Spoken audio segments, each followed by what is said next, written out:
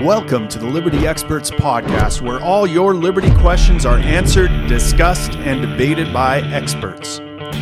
Now, here are your liberty experts, Tim Moen and David Birnbaum.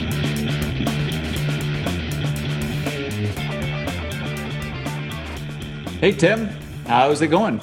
Hey, David. It's going pretty good. I just got off night shift here. Busy night again. All the COVID panic seems to be subsided, and everyone is coming out of the woodwork with health issues and stuck farts and everything else going on. Back to usual. And it's even worse because one of the hospitals has been shut down for about a month now because they have had a COVID outbreak or something like that. It's causing everything to be backed up, and so we're spending all these times waiting in hospital hallways. It's remarkable. So today you wanted to talk about cringy libertarians. That's your phrasing, and my immediate response was, I thought all libertarians are cringy. Yeah, well, that's true. Well, what I've been noticing a lot lately of, I don't know whether it's just the groups I maybe I need to curate my friends list or my Facebook a little bit more, but I have alt-right people lately are like, there's a derangement towards libertarians, right? And they're calling us cringy, and I think it's in relation to especially to Jo Jorgensen and her Black Lives Matter tweet, and she did something else. She said something else. There's been a clickbaity article going around about how she was praising a company for firing someone who said all lives matter or something like that. And of course, they're taking things out of context and completely butchering what she was saying. She was basically saying government sucks at fighting discrimination. The free market's far better at it. She used a kind of an unfortunate example, but people, these people with derangement, LP derangement, they try to nitpick and find these tiny little things to blow out of proportion. And meanwhile, so I've seen these cringy things, but then, and then I saw someone else post this thing. A libertarian walks into the bar, the bartender serves them tainted alcohol because there's no regulation. The libertarian dies. End of joke, right? And so, I'm like, well, my joke back was, a statist walks into a bar and drinks tainted alcohol because of government prohibition. Then right at that exact time, a SWAT team doing a no-knock raid accidentally shoots him while an IRS agent is taking half the money in his wallet. As the statist is dying, his last words are, "Damn, if only we had more regulations." End of joke. So my point is here, look, libertarians aren't cringy. Statists are cringy as fuck. They're the cringy ones. I mean, I'd like to get your thoughts. I mean, as socially awkward as a lot of libertarians are, they are far from statist cringy. I mean, we're talking magnitudes of cringiness. More when it comes to statism and people begging the government to do everything. Even people that are like fairly liberty leaning and are like, we need the government to clamp down on immigration. And I'm like, I get the heebie-jeebies when people say that. I get where they're coming from, but I get a cringy feeling in my gut, even from people asking for something like that. I don't know. So my first thought, I have two first thoughts. One is, I would want to be more precise. I don't quite know what cringy is, what the definition of cringy is, but my response would be there's lots of people who are just cringy, right? To say one group is cringy or another group is cringy, in every group, there's many cringy people, right? I'm interested in just meeting non-cringy people from any walk of life, from any, statist or libertarian-ish or objectivist viewpoint, because there's just crappy people all across the board, right? And I think that whether or not they're crappy isn't directly correlated with their political views. It could be, right? When you say cringy statist, I think of like those memes of just like the screaming millennial, like, right? Like that's what I think of in terms of cringy. But yeah, I don't know. There's Well, I'll tell you what people all over the place. I'll tell you my definition of cringy. It's that visceral feeling you get when you're embarrassed for someone. And it's like, oh, you're like it must be embarrassing to be you. And you feel like in your gut, like, oh, this is just like embarrassing for you. Right. That's what I mean by cringy. And I can understand why people get cringed out by something that doesn't match their aesthetic. But I just wish everyone's aesthetic was libertarian, and that they got repulsed and embarrassed for people who beg the state to do stuff for them. The institution that takes half their stuff, that sends their kids off to war, off to school, that says you can't have lawn darts, that tells you can't put this into your body and that into your body. The institution that controls every aspect of your life, that destroys your liberty. You're asking them to fix some problem in the world, to cure your anxiety, to take care of your greatest fear. And that I find viscerally in my gut cringy.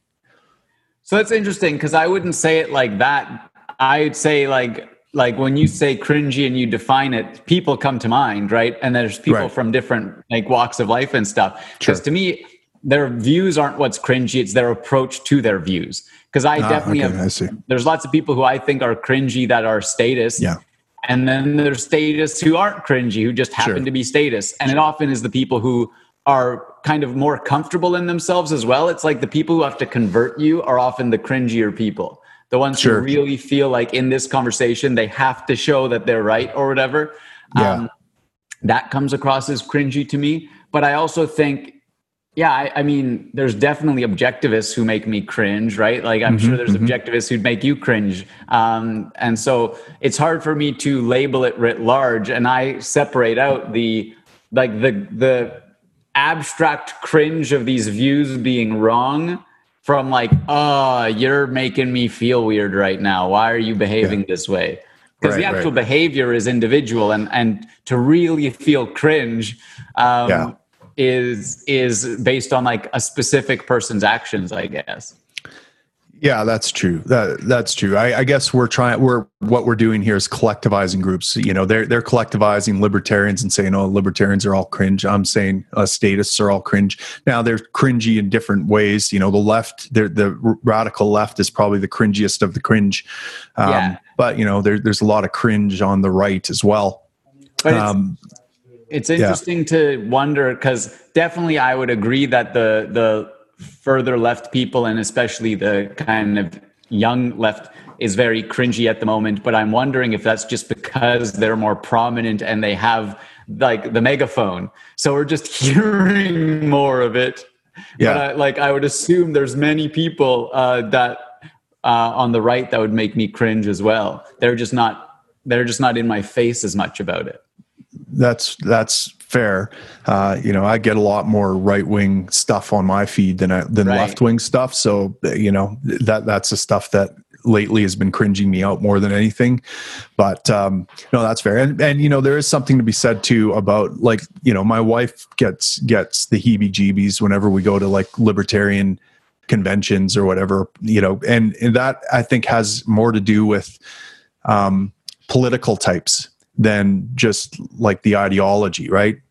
Like I've been to conservative conventions and they're very similar to libertarians. You know, they are like these, they seem to have no social cues. A lot of the people that do this, and they're like invading your personal space. They're monopolizing your time with the most inane conversations, and, you know, not noticing that, hey, there's my significant other here who might not want to talk about some technical policy wonkish topic right now. You know, so there's that. But, you know, and then I think the loudest voices on social media kind of fall into that category a little bit too, because I'm in this bubble of all political people. Right. And you're right. I think it's the way they approach politics and getting the message out that is kind of the cringiest, right? Well, and what the unfortunate fact seems to be that those voices are the ones taking control of the discourse now, right?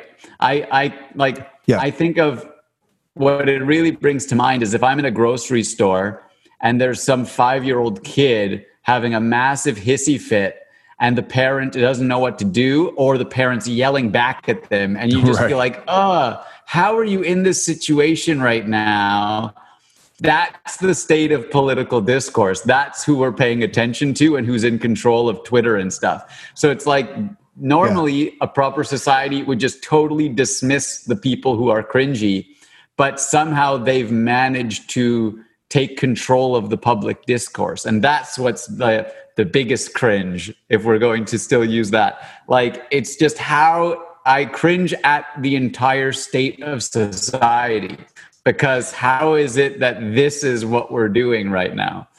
Yeah, we've democratized opinions. That's part of the problem, right? Like, there used to be more of an aristocracy of opinions where, like, if you were good at communicating and you were effective at persuading and you were reasonable and rational, you would kind of rise. There's a kind of a meritocracy to, you would get a bigger and bigger audience and become a more notable voice. Well, now it's like whoever can be clickbaity enough, like everyone has equal access to broadcasting, right? Their opinions right now. And so that's probably why we're there. But maybe it's a good thing we're going through this this period of cringe. And, eventually we'll learn how to edit out the crappy opinions, the clickbaity opinions, and learn strategies for finding quality information. I hope that's what happens. I think that's what'll happen. I the metaphor that comes to mind is we're currently in a cocoon. So it's pretty messy, right. It's gunky, but eventually we'll emerge as a beautiful butterfly. Yeah, like even myself, I think about posts I've done in the past that are kind of cringy, or articles I repost without fact checking, and all of a sudden I get lit up with comments about, well, this is fake news and this has been debunked, and I'm whatever. And I'm like, and so now I'm a lot more careful about things I post, making sure that it's I double check the source and double check there's corroborating sources on it.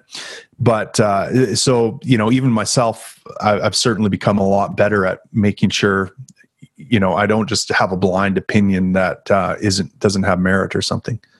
Yeah, I think that's fair, and I think that's good, and that's what there needs to be the balance, though, because many of the non-cringy people now just don't talk. And because they don't want to do that extra work of making sure they're certain about what they're posting and stuff when it's not that important for them to engage publicly. And so it's like, that's where like kind of the people who don't care that they're cringy have drowned out and have like scared away the people who want to be thoughtful, because it is a bit more effort to be thoughtful on the internet. Whereas, before no one cared if you were thoughtful on Facebook. Everyone just shared their opinions with their small group of friends or whatever. But now we're in this like different stage of like not private social media groups, but pseudo public.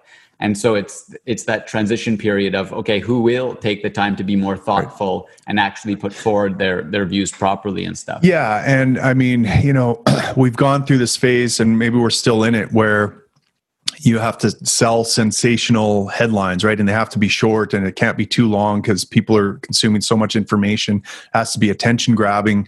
And so that attention grabbing focus has kind of shifted us away from quality information and quality opinions backed by sources and thought. And now I think maybe we're coming through that. I mean, Lauren Southern is a good example of this, where it was a lot of kind of right-wing talking points and bumper stickers and slogans and like coming out fighting and outrage and look at these idiots and, like everything that's going to grab attention. And she's now come out, after having a kid and getting a bit more mature and said, I was contributing to this problem of political discourse.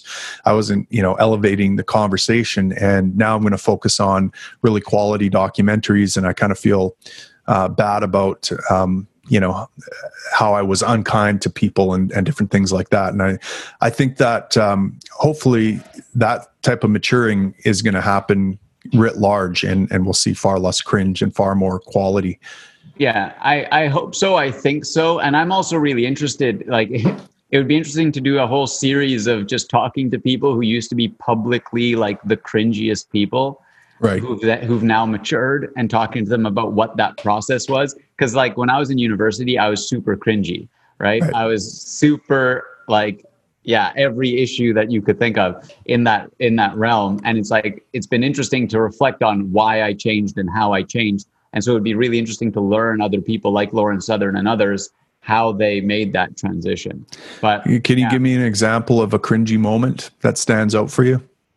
The one that comes to mind is I had just been indoctrinated into the cult of engineering. And then I was part of the like engineering student political group, and the student union leader came and asked what he could do to make the relationship with engineers better. And I just went, "You can get the hell out of our way." Like that was my response. And like, so it was like, as soon as I was into the group, I was part of the group, get away. It was very much like, that's the mentality I entered in with. And I would just kind of proceed from there, I guess. That's a minor example, but I think it captures it. No, the one that comes to mind for me is, probably, I don't know, 15 years ago now, we had our head of IT with the municipality I was working for put a profanity filter on the internet that we had. And one of the guys that I was communicating with for a project I was working on, his last name was Dick, and he couldn't send me any emails because of his name was a swear word. It was profane. and I just lost my mind at this ridiculous babying, right? And I sent this email to all staff, like probably 500 employees for the municipality, saying, we don't like, we're adults here. Profanity, curse words were like a vestige from ancient civilization where we thought we would actually be cursed. We're not actually cursed, bro. Like we can use language. We're not babies. We don't need our food chewed. And I just like hammered down on him with my intellect and wit in this all staff email. I'm like, I'm publicly humiliating this motherfucker. And immediately sent it off and immediately regretted it. The fire chief came in and was like, and yelled at me, and HR wanted me fired, and I had to issue an apology. But, I used to be much more hot-headed that way, and like pugilistic, and like, I'm going to destroy people. I'm right, they're wrong, without ever understanding their context, like without ever understanding from their perspective. Like, here's an IT guy. Now that I've been in management, I understand a lot more. Like, he's got duties and fiduciary duties, and he's under the microscope, and he's got to do something about certain things, so without understanding his position, like I accomplished absolutely nothing other than looking like a spoiled brat, other than causing everyone's stomach to cringe. It's stomach to cringe. Few people gave me high fives, and I got a little bit of a payoff for that. But that's what keeps the cringe going, right? Is that we have this encouragement, and we're in our little bubbles of our little supporters that are like, yeah, you go. And you feel righteous but you're really just cringy. And All right. Well, I hope people who are listening will share some of their cringe moments, either from the internet at large or from their history too. And be sure to check out thelibertyexperts.com to support us, and check us out on Facebook, facebook.com/thelibertyexperts.